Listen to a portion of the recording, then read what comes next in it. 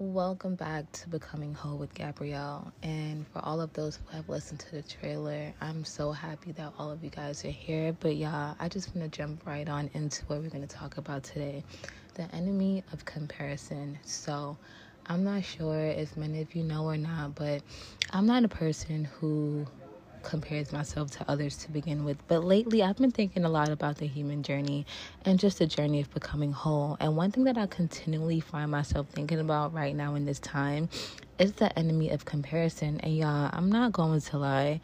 I used to be a person who constantly compared myself to others. Well, not constantly, but I only found that I did it when my life and my career wasn't going the way that I felt it needed to go, which is how it typically happens, right?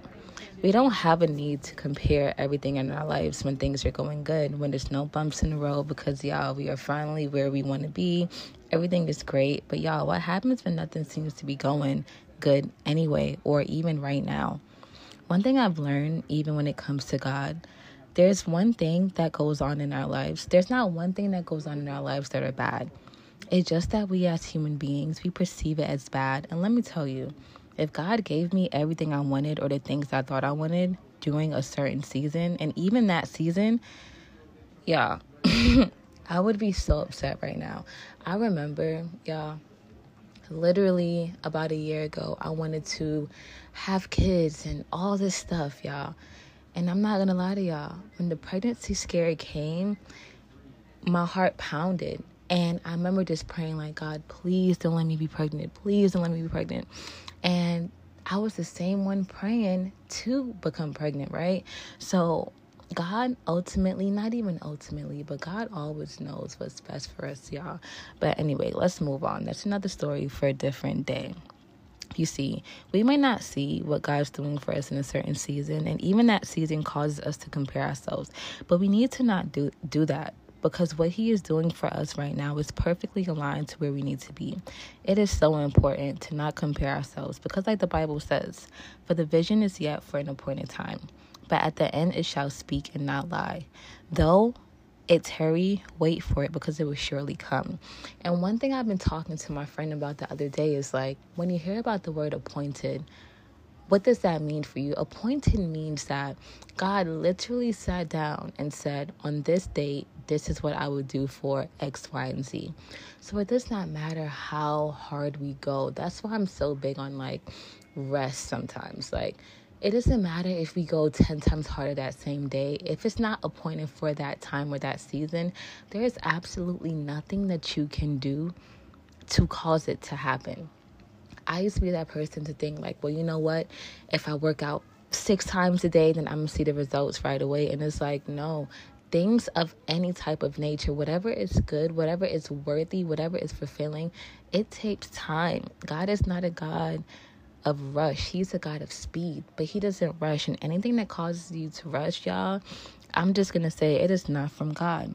But even going back or touching back bases on just the appointed time, like the Bible says, the vision is for an appointed time. You can work towards your goals. You can, no one is telling you to not work towards these things, right? But when it becomes the thing where you feel like you are the one in that power, you hold the power to make this thing happen, that's when the issue comes about, right? And the more that we realize that we have to depend on God, that's when things get better. Who wants to live a life of stress 24/7? I for sure don't. Right? So now that I have put myself in a mindset of the appointed time, the vision is yet for a appointed time, I now understand that even though it may seem as though others are way ahead of us, we don't know how long it took for them to get there, or how long it even took their appointed time. It was simply their time. And one thing now that I want to leave you guys with, don't miss what God is doing with you and working in you through this season, because you think you should be further ahead by now, but God knows that the pruning that you need, he knows the lessons that you need before you go into certain spaces. Also, do not allow loneliness to enter you. I feel like when people get in this space of, their career is not going right, X, Y, Z, or like us Brooklynites say, yada, yada, yada, or blase, blase, we start going to relationships and dating and men that aren't good for us, that we just feel like, well, God sent. And it's like, no. Be comfortable in your alone season. Spend that time with God. Figure out the hobbies that you like. When I first moved back to New York, I was going out a lot. Parks, ice cream dates, whatever made me feel good. I got into fitness when I was back in LA, y'all. But honestly, find what you truly like to do. And one thing I never liked was when people would be like, focus on yourself, focus on yourself. But it's like, no. Focus on yourself with the intent to truly better yourself. Do not allow loneliness to enter you. God is always with you. Use that time of uncertainty or what you or just what you perceive as loneliness or an uncertainty to draw you closer to him and your purpose. Pray for patience. Pray that you have the ability to remain still and as you wait. Cheer others on and know that your time is coming. Every path is different and God will never finish with you. He will never be done with you until his complete work is done. God finishes everything he starts. So when you see your homegirl or your homeboy striving in life, clap for them genuinely because their appointed time has come. The vision is for an appointed time.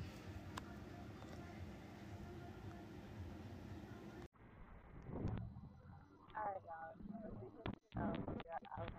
We're going on a little walk today. I'm still to the gym today. I'm on my way to start 440. And for those who are here, welcome back. It is a little bit different today because you know what? I just find my podcast to be organic and straight to the point. Not too much editing or anything of that sort. You know, we just on the phone catching up, y'all. Anyways, y'all. So remember I spoke about the enemy of comparison, right?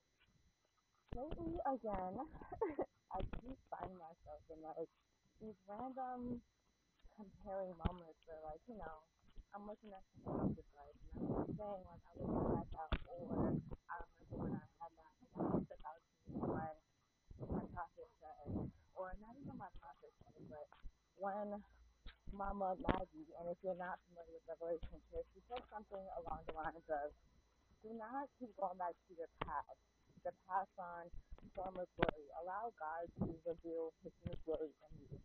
We spend our time going back to the places that we used to be. We're like, dang, I remember when I used to have this much money, or when I used to live in this place, or X, Y, Z. And it's like, if we're consistently and constantly going back to these places and revealing that, is it us that think that God cannot do it again, even much more?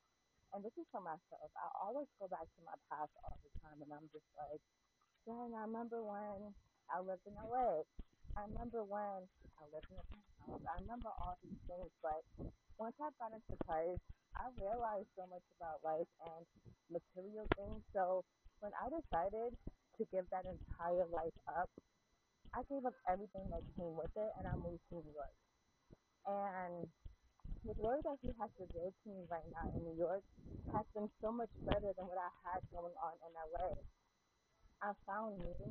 I found my passion in speaking and working out and so many different things that if I was still in LA, I would have never came to. And as I'm taking this walk, right now, y'all, I'm going to pick me up some watermelon because, you know, health is wealth, right? But as I'm taking this walk and I'm even reminding myself to be present in the moment that I am in New York City, this is where God has placed. And I also listen to the sermon today speaking about the fiery furnace, right? When God throws you in the furnace, when he throws you in the fire, you have to be like Shadrach, Isaac, and Abednego. And excuse me if I'm saying these words wrong, but you have to be like them. You have to tell yourself that no matter what happens, that you are always going to put God first. That no type of temptation, no type of stress, no type of what you're going through will take you away from that will. You have to be so confident in the things that you are doing within your life. And that's where I am now. I just feel like I'm at a place where it does not matter if God throws me in the fire, because I know that at the end of the day, I'm not going to go to idols. I'm not going to go, for example, get my palm read, get a reading, any of that. Wherever God puts me is where I want to be. And even though in the season it may be uncomfortable, I'm telling God right now to throw me in the fire and turn the heat up. And not only God, but the enemy. Let me see what you have because there's no amount of pain, there's no amount of comparison, there's no amount of anything that will cause me to not know that God is good, that God has my back always. And you know what? We always tell ourselves, like, you know what? God's going to bless us. Blessings are coming. But we constantly forget that these blessings are literally in man. God cannot come back as a human form. God can come back. He uses his people to help save souls. And honestly, if you're not doing that, then it's an issue.